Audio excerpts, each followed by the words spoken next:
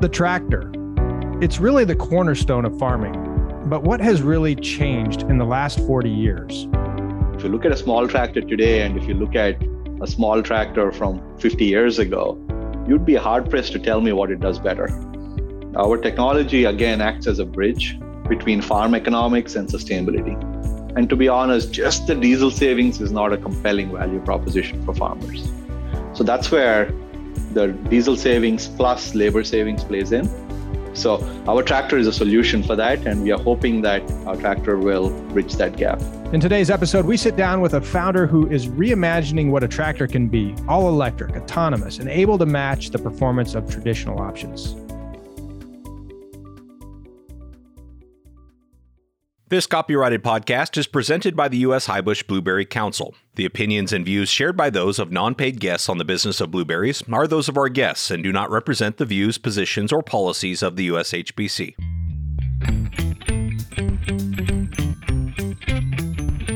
The blueberry industry is like no other, passionate, resilient, and innovative. This podcast is your source for the latest information on the management, markets, research, and technology related to blueberry production. This is the business of blueberries. Here's your host, President of the U.S. Highbush Blueberry Council, Casey Cronquist. Welcome back to another episode of the Business of Blueberries, the only podcast dedicated exclusively to the blueberry industry. Our last tech episode, we featured Gus, a fully autonomous sprayer. Today, we feature another innovation in farm machinery, but this time it's the fully electric Monarch tractor. I'm excited to learn more about this technology, and I'm excited to be joined by our regular co-host and chair of the Tech and Innovation Committee, Mr. Rod Cook. Hello, Rod. Hi, Casey. How are you doing? I'm doing great. I am really excited about this episode. I'm also really excited about getting geared up for this big event next week in Salem, Oregon, which is our Innovate 2021, the Tech Symposium and Fall Meetings. And I know this is going to ladder really nicely here into what that week is going to be about. But what was it that you thought would be a good to share right before we all get together virtually and in person? It's funny how things change. That first symposium a couple of years ago, we really had to dig to come up with a full agenda. And it's just, a testament to how much ag tech has come along, how much our industry has changed. This time we simply don't have enough time to get all of the topics in front of growers. And as a result, you and the staff have come up with this great idea to add the tech tour, give us a little more time and hopefully see some things in the field. So we're hoping those that can be with us live is going to be great. We're also taping some of that stuff as well. So that's really cool. Specifically today, though, we have brought in one of the companies that will be on that tech tour, as you said, Monarch Tractor. And with us today is Praveen Penmensa, the CEO of Monarch. While the blueberry industry isn't as tractor-centric as some, we still need to find those ways to improve our efficiencies, reduce our costs, and sustainability. It used to be sort of a catchphrase, and we'd all roll our eyes. It's really becoming critically important and really part of our business as we move forward, as well as that carbon footprint and discussions of that. So Monarch, they are an electric tractor company, as you said. Their goal is to provide us some of that power that we need, and I believe the ability to use growers' current implements as well. But it comes in that lower cost fuel, reduced carbon footprint, all of these things, and I think it can be both autonomous and driven like a regular tractor. Well, I am looking forward to this. And if vehicles are any indication, it looks like the electric is the future as we kind of see what's unfolding on the road every day right now. I know Hopville Farms in Oregon is also a part of Monarch's early release, and he'll be showcasing his experience. So, the first day of the Tech Symposium is us in more of a classroom style, telling people about all these different technologies. And then what's neat is instead of a show and tell, it's a tell and show. And so it's going to be a really nice 1-2 punch. Yeah, Jim Hoffman from Hopville will be there. So we're really excited to do that. And we thought it'd be really appropriate because it is sort of that tell and then show. We thought we would kick the thing off and give a little plug for the program by having Praveen and Monarch be with us today. I've given our listeners a little bit of a tease about Monarch Tractor, but Praveen, perhaps you could give us a little bit more introduction to yourself and to your company. Thanks, Rod, and thanks, Casey, for having me on the show. Again, I'm Praveen Penmetsa, the CEO of Monarch Tractor. I like to joke that long time ago, I was an engineer. But even before that, the first vehicle that I ever drove was a tractor. I come from a long lineage of rice farmers. My father was the first one to move away from the farm to the city, but he was still operating the rice farm. We still have our ancestral land. And I was the first one to completely decouple from it. So for me, Monarch Tractor has been a full circle coming back to farming through technology. It's been an interesting journey on that side. Spent a lot of time on automotive, spent a lot of time in aerospace and robotics, and really started getting into agriculture in the 2015 timeframe when farmers started approaching us. And I also started to realize that, farmers globally were facing the same challenges, right? How do we feed a growing population when farmers don't have the latest and greatest tools, when they are not supported by whether it's the federal agencies, state agencies, or the technologies? So I started to get involved in developing farming technologies for farmers, but then realized that the best way to have an impact is to, add that technology to the most common tool that you find on a farm, the tractor. So that led to Monarch Tractor, thanks to my co-founders, Carlo Mondavi, who's a thought leader on regenerative farming, Mark Schwager, led manufacturing at Tesla for the longest time, and Zachary Omohundro, who comes from the robotics world. So the four of us started Monarch Tractor. So that's a little bit of my journey, Rod. Fantastic. That tractor landscape is so dominated by, a few really large global companies. There are a number of new tractor companies coming out, I think, now, and we're seeing some of this work in autonomy and things like that. You've given us a little bit of an insight into the decision to go to tractors, but were there any really specific driving points that said, hey, okay, this is it, we're going to go here? Yeah, there were a number of them, and our focus was definitely on the fruits and vegetables market, which we felt was being, short shifted by some of the big players that you're talking about, right? When you go and talk to them, they're always very proud of their large machines. They're very proud of the corn and soy markets because that's where the volume is, that's where the margins are. But we feel like, if you and I talk to somebody at a dinner, we're talking about our food on the table, and that's all fruits and vegetables primarily. And that's a global market, and very often smaller farms with much tighter financials and facing much more challenges. So our focus was very much on the smaller tractors that you find on every farm on the planet. So that's why we went with like a 40 horsepower tractor and focused on fruits and vegetables. But the interesting thing also, Rod, is that's also where, the number of tractors sold is very high. Like 1.5 million of these are sold every year. And it's the fastest growing tractor segment on the planet. Not too many people know that it's the small tractors that are continuing to increase at the fastest pace. And more than that, the small tractors are also where the technology gap was the widest. If you look at a small tractor today, and if you look at a small tractor from 50 years ago, you'd be hard pressed to tell me what it does better. So our focus was, okay, let's go for that market because that's how we can have the best impact. Also, that's a market that's being ignored, which means that's where we can make a difference on the technology side. And fruits and vegetables, we felt, was also where if we allow the farmer to tell their story to the end consumer, you can allow the farmer to make a lot more money. If you can tell me how your story of your blueberry farm, as a consumer, I'm willing to pay a lot more for blueberries than for my rice or cotton. So we believe that our tractor can play a role in allowing farmers to tell their stories directly to the consumer versus having all these people in between tell that story for them. So that's how we focused on the small tractor. That's why we're in the fruits and vegetables. And that's why it's a 40 horsepower tractor. Let's dig in a little bit there, Praveen, because the focus then becomes fruits and vegetables. Well, let's talk specifically, like when did blueberries pop up on your radar and that particular fruit? Is there something specifically that attracted you to blueberries? What drew you into the relationship you're having now? Yeah, one of the early trends that we started seeing like 2016, 2017, Casey, was, the shift towards organic on the consumer side, right? So you started seeing more and more organic produce, and you also started to see a price delta on that produce. So when we started, we were like, hey, where can we make the maximum difference for the farmer if we apply sustainable technologies? so that the farmer can realize that economic value. So then we quickly started to converge on the fruits market from the vegetable side, right? And inside of the fruits, again, there's a few fruits that you can really maximize the economic potential for the farmer.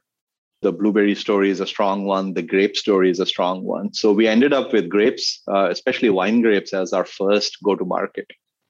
And a lot of technologies actually go to the wine grapes market initially and then flow. Yeah, I was going to say, I've heard this story before, but keep going. Yeah. Keep going. So we're not unique in that sense, right? The advantage with that market is, they're definitely more consumer facing. They're also great at telling their story to the end consumer and extracting that value for the farmer, right? I've not seen anybody who's better than that from a marketing standpoint. But they're also very open to using technologies because the economics support it.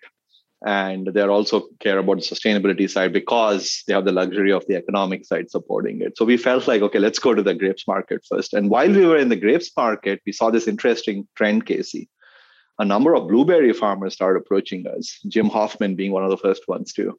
He said, hey guys, right, why aren't you guys looking at blueberries? And we were like, yeah, it's on our roadmap, but we'll get to it over a period of time. We're going to focus on the grape side. But then started to realize, as we talk to more and more blueberry farmers on how much of the wine grape industry technology ports over to the blueberry side almost as is, right? So those conversations started to change our focus to the blueberry side. So then we said, hey, let's go find out how they run operations. Let's go look at their economics. Let's go look at what we can do. And once we started looking at it and understood the amount of mowing that you have to do if you walk away from pesticides, right? Also, some of the operational things were very similar with some of the weed mats that you guys use versus some of the under the vine weeders that people were moving to versus chemical sprays. There's a lot of parallels. And that's why we were like, hey, let's look at the blueberry market. And again, most of that was demand driven, right? Farmers approached us and said, hey, we could use your tractor. So that's how we started looking at blueberries as a core market. So right now, it's one of our three main focus areas, by the way, Casey and Rod, is, grapes, blueberries, and we're looking at, apples and citrus as the third one. Well, we're glad you're here on the business of blueberries. You found a great place in a conversation I know we have been having under Rod's leadership as our committee chair. And I'm excited to dig into some more here about exactly what else you feel could help our blueberry growers. But before we dive deeper, let's take a quick break for our crop report. We're wrapping things up in North America and really going into South America. So here, once again, is your blueberry crop report. It's time now for your blueberry crop report, an update on crop conditions in markets and important blueberry growing areas. Today, you'll hear only one report, Luis Vegas in Peru. This was recorded on Wednesday, September 22nd, 2021. Good morning, everybody. This is Luis with the crop report from Peru up until week 37, which is the week ending on September 19th. So up until week 37 of the season, Peru has shipped a total of 145 million pounds of fresh blueberries worldwide. From this volume, 54% has been shipped to the US, 26% to Europe, 17% to China, and 3% to other destinations. During week 37, a total of 25.4 million pounds were shipped, representing the highest weekly volume shipped so far this season. 57% of this volume was shipped to the US with 14.3 million pounds, expected to arrive the US market by mid-October. Our latest forecast for the season, we're expecting to grow by 36% in our shipments compared to the previous season. We're expecting to grow by 36% in our shipments to the US, by 16% in our shipments to Europe, and by 125% in our shipments to China. Also, we're expecting that from the overall volume shipped, 9% is going to be of organic blueberries. And finally, during the last week, Peru was granted access to start exporting fresh blueberries to two new markets, which are India and Malaysia. So that's a report from Peru. Thank you. Well, I want to sincerely thank all of our growers who took the time during their busiest months of the year to provide these reports. As a reminder, you can go to the new USHBC website where you'll find our Data and Insight Center to see more data of what's happening in the blueberry industry. We've made a snapshot view of the USDA data on production and price, an online resource for everyone to access easily and quickly. So make sure you go to ushbc.org/data to check that out. But let's get back to our conversation with Praveen.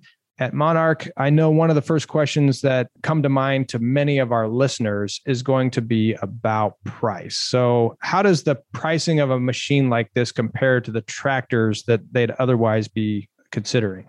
Yeah, and that's actually was one of the first things that we asked ourselves when we started the company, Casey, was we very quickly said that our focus was to make sure that our technology was accessible.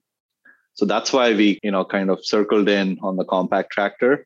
It's also why our tractor is useful across a number of different crops, which allows us to get the price down.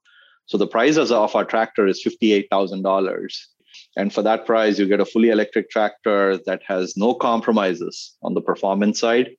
Your existing people can use it. Your existing implements will work as is. You can basically take an implement and attach it to our tractor just like you would to another 40 horsepower tractor. So we have taken all this latest and greatest technology, and we have kind of encapsulated in such a way that it's very useful with the lowest effort for the farmers. Fantastic. So, being electric, I think after pricing, probably the next big question for almost any grower is, okay, that's great. Price point, competitive.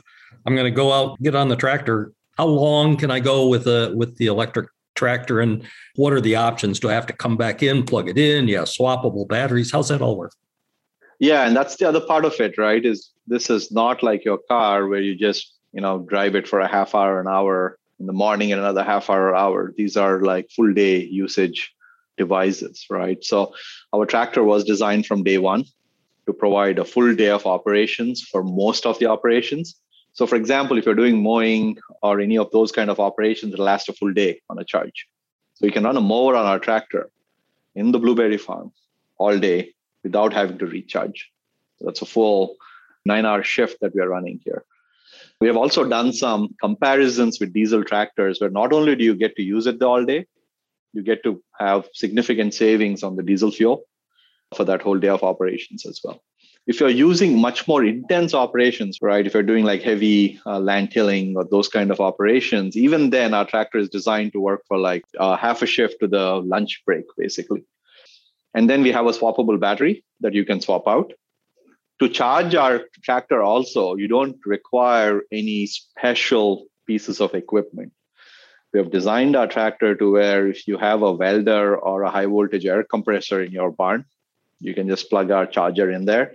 And our charger is very similar, basically the same as what electric cars use today. So you can buy a charger on Amazon, plug it into your plug the other side to our tractor, and it'll charge back up in 5 hours. We understand that not all farmers have very high power lines everywhere. We understand that, they're limited on the infrastructure side. So whether it's data, whether it's connectivity, whether it's electric power, we have kind of taken all those into account when we designed our tractor. We have a 3-point hitch. We have a full hydraulic connections. So you can all leave our hydraulic implements on it. A common misconception that I hear is when we talk to people and they hear that it's an electric tractor, they're like, oh, so, I need to buy an electric implement, right? Because I can't use my hydraulics. And I'm like, no, hang on, right? It's exactly like your existing tractor. We have hydraulic connections in the back. You can use your hydraulic implements. We have a full 540 RPM PTO at the back. We have hitches. So from the back of a tractor rod, if you look at our tractor, you cannot tell our tractor apart from a normal 40 horsepower tractor. You'll notice some extra plugs, but that's about it. Now, I saw one of the comments I went through. You've got a really nice website, by the way. I want to thank you for that because you've got a lot of grower comments that are logged in there as well. And one of the comments was a person using the tractor as a generator as well. I know some of our growers do, in fact, use electronic pruners or have historically. You can plug things like that in as well, though, right? Yeah, and that's the great part about having an electric tractor is, yes, we can do everything your tractor does, but we can do more. We can power your implements. We can provide a power just like a generator does. So you actually have like plugs on our tractor, like a 110 plug and a 220 volt plug as well that you can plug stuff into. And you can run high power lights. You can run electric implements. Again, these are the kind of things that now the industry is starting to come across, right? The new Ford pickup truck has a similar feature that came out this year. So we are taking advantage of what electric can do, and we can do more for the farmer. As I understand it, correct me if I'm wrong, please, but the tractor can be operated autonomously as well as driven. So you don't need any special training if you just want to hop on and drive a tractor, but you can kick it into an autonomous mode. Exactly. The other big core belief at Monarch Tractor is how can we elevate the tractor drivers? The most dangerous place on the farm is the tractor seat, right? You're exposed to not just the dangers of running heavy equipment, but also the dangers of exposure to things like chemicals, the harsh elements. And let's face it, right? A lot of our operations usually happen at night for a variety of reasons. Most of these jobs are dull, dirty, dangerous, which is why we struggle to find tractor drivers. And even if they come in and they train, they move on to other industries like construction. So our whole philosophy here is how can we elevate that tractor driver, again, using technology. So yes, your tractor driver can jump onto our tractor, drive it as is. It's easier to drive. It's got more safety features than an existing tractor thanks to all the electronics. It's a lot of stuff that we're using technology to make it safer. Number one. Number two is we want to have that person be able to jump off the seat and manage a fleet of tractors. What I mean by that is he should be able to keep an eye on 5+ tractors at a time. Where, yes, all kinds of crazy things happen on the farm. So don't get me wrong. It's not a thing where you hit a button and kick back. You can kind of keep an eye on 5 tractors, make sure the operations are happening, make sure the implements are attached, make sure you're refilling your sprayers. Do all of that back at the barn and keep an eye on 5 tractors, right? So we have kind of moved you away from being in the danger zone to being in a much more comfortable zone, but still managing the fleet. So the driver now becomes a fleet operator. So the advantage to our approach is you don't need to hire a guy, who's great at running a joystick. You don't need to hire a guy with a science degree or an engineering degree or a fleet manager that, needs more technical expertise and you now need to pay a lot more. You can talk to your existing tractor driver and say, just drive the tractor, train it once, come back, right? Start the operation, do the same thing on this other tractor, do it 5 times and keep an eye on your phone, keep an eye on the screen. And we've used technology to make it very simple. 25 years ago, if you told me that somebody in 6th grade could write code and deploy an iPhone app, right? People would have laughed at you. They would have said, oh, you need a computer science degree for that. Technology makes that possible. So why can't we use technology to elevate tractor drivers to just managing 5+ tractors and get them off the tractor seat? We can. And that's what we have done with very easy to use software. Touch buttons in all languages. You can just touch the button, start the tractor, or you can just drive it, train it, get off, and we'll repeat not just what the driver did, but also the implement settings and all of that. That's cool. That's what I was going to ask is what is that training period, or otherwise, how are you mapping? And I think you kind of said that you'd literally teach it one time and let it go. Because again, right, in blueberries and in vineyards, there's a lot of things on that farm that are very unique. So for example, in one corner, right, it might be a little rocky. You better adjust your mower before you run over that. The farmer knows that, the tractor driver knows that. A new robotic machine that shows up on the farm that day is not going to know that. Don't tell me that controller knows that day, right? I'm not going to believe that. Neither does the farmer. But if you drive it once and you say, hey, I'm going to adjust the mower settings here because I've done this for the last 5 years. Our tractor remembers that. And the next time you say, go mow, we'll follow that operation. So the farmer can do the operations the way they want to in full control, right? And that's important.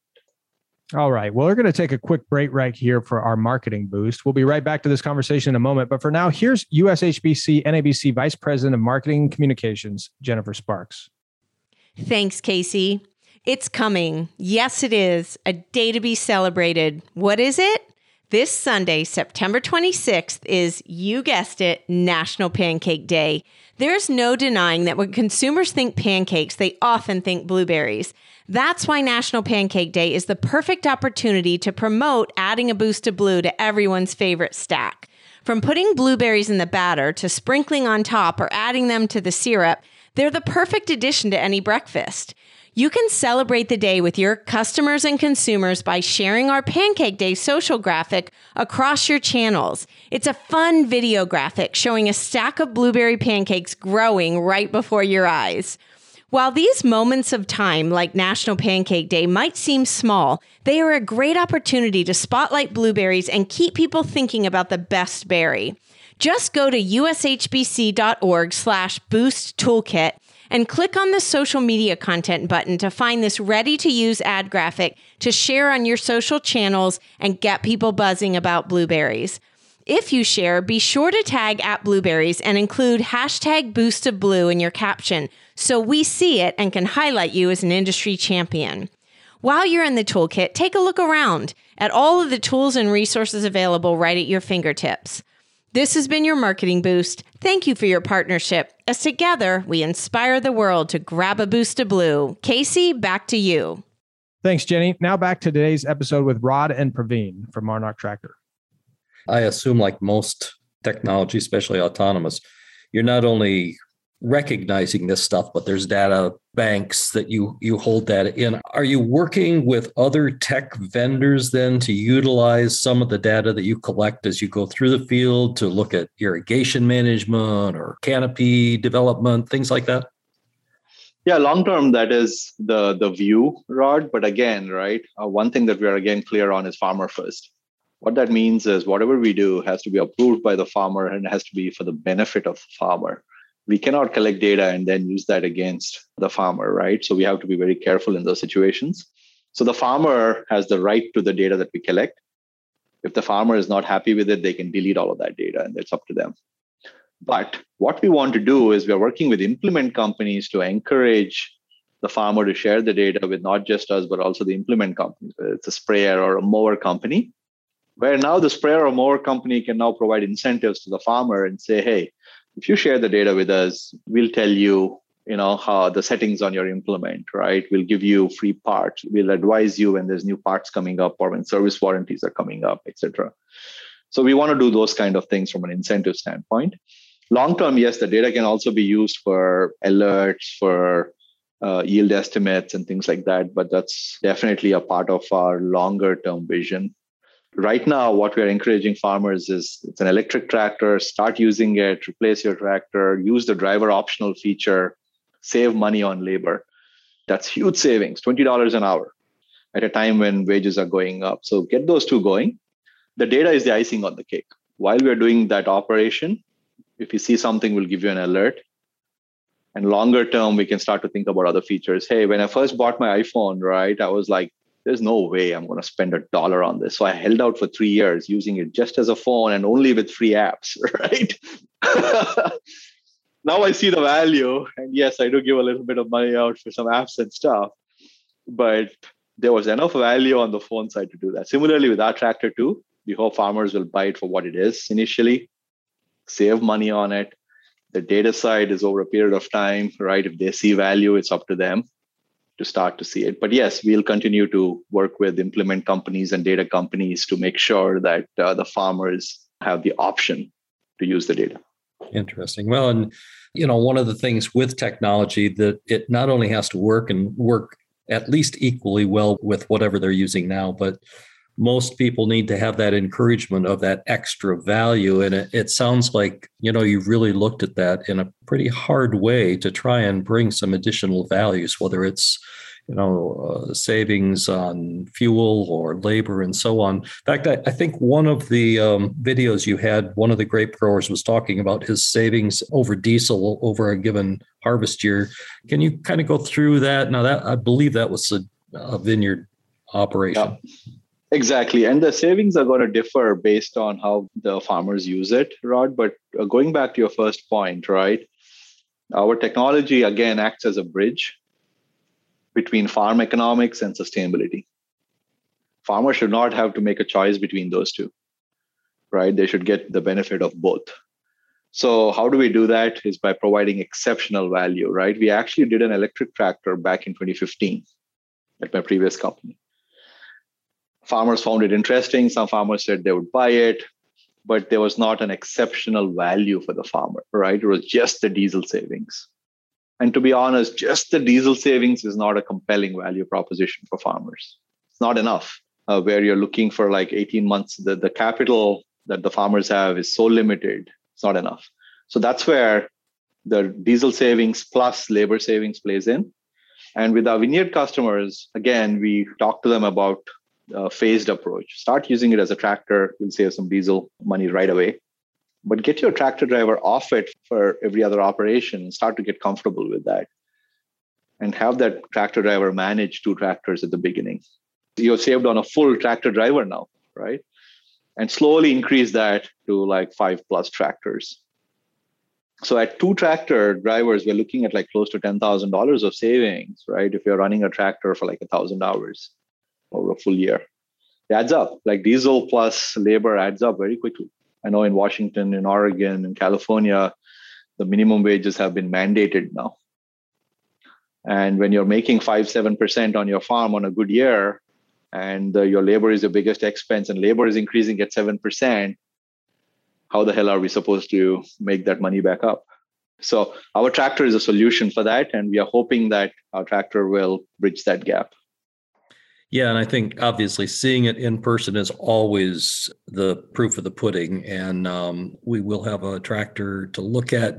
Jim will be there to talk about how he plans on utilizing it in his blueberry operation.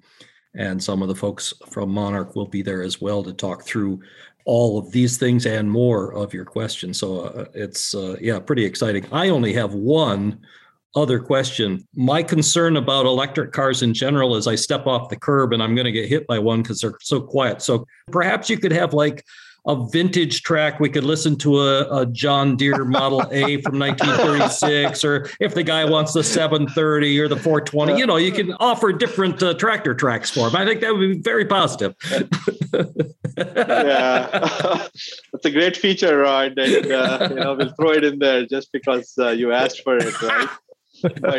But you make a great point, right? The electric car industry has done a lot, but we find it a travesty that you can buy a Tesla car and get a federal tax credit or a state tax credit, but you can't buy an electric tractor and get a similar tax credit, right? Instead, you have to fill out like humongous amounts of documentation. When an electric tractor is equivalent to 14+ cars worth of emissions, tractors are ready for prime time and should not be treated any less than electric cars. Fantastic. And yes, we'll throw a track in for that. There you go. That's a fantastic message, Praveen. A really, really good point. Something that, frankly, I had overlooked as well. And I'm glad you brought that up. So I really appreciate that point. Want to thank you again. Thanks for coming on the podcast. And thank you very much for being part of our tech symposium and the tech tour. Really looking forward to seeing the machine in person. And I'm sure most of our listeners are also anxious to see that as well. So fantastic. Thanks a lot. Thanks for having me, Rod and Casey. You bet. We'll have you back. We'll want to follow up. And, I know the tractor tracks is going to be an important connection to make. Well, that was another great conversation, Rod. I know we like to end these things with some thoughts about what we heard today. So what are your key takeaways from today's conversation? Well, there are a lot of them. I mean, first and foremost, I think through the conversation, you really do get this very, very strong underlying belief from Praveen and the company that it is as he used so many times, grower first organization. Really cool to see that. And, one of my complaints in the Silicon Valley, my son works there. And so I do interact with a few people down there on a regular basis. And one of my complaints in ag tech startups almost always is they don't have anybody from agriculture on their board or things like that. This company isn't like that. One of the founders is one of the Mondavi family members, big wine family for those that aren't wine people. So they have that kind of input, the grower first, the fact that they really tried to design this at the utility level. So they didn't try and make the gold-plated thing and sell it at $1 million. They're really trying to get that initial input. And the fact that they're in computer code, you'd call it kind of open coding. They're willing to share a lot of their engineering technology with other firms to get the industry as a whole to take up. That's really way forward looking and very cool stuff. Well, and I liked Praveen's story. I think it was, his family's background in farming too that brings this all the way around. I thought that was a neat connection and kind of previewing what people can expect next week at the Tech Symposium. So I think that's it, Rod. Anything else you'd like to add before we go? No, looking forward to seeing as many people as are comfortable in attending it live, and certainly look forward to interacting with our speakers.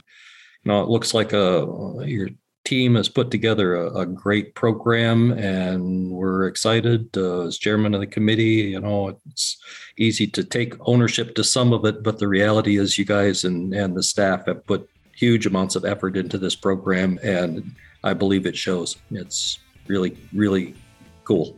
Well, looking forward to it. And of course, we wouldn't be here without you, Rod. So I am going to look forward to seeing you up there. And that's a wrap for episode 66. So for those of you joining us in Salem, we'll see you next week. If you're not registered, we're sold out for the in-person attendance, but you should absolutely join us virtually. It's a hybrid event, and all you need to do is go to blueberryevents.org to register to join us to learn more about companies like Monarch as a part of that week. So thanks for listening so much. We'll be back next week with more innovation, collaboration, family, and hard work right here on the Business of Blueberries.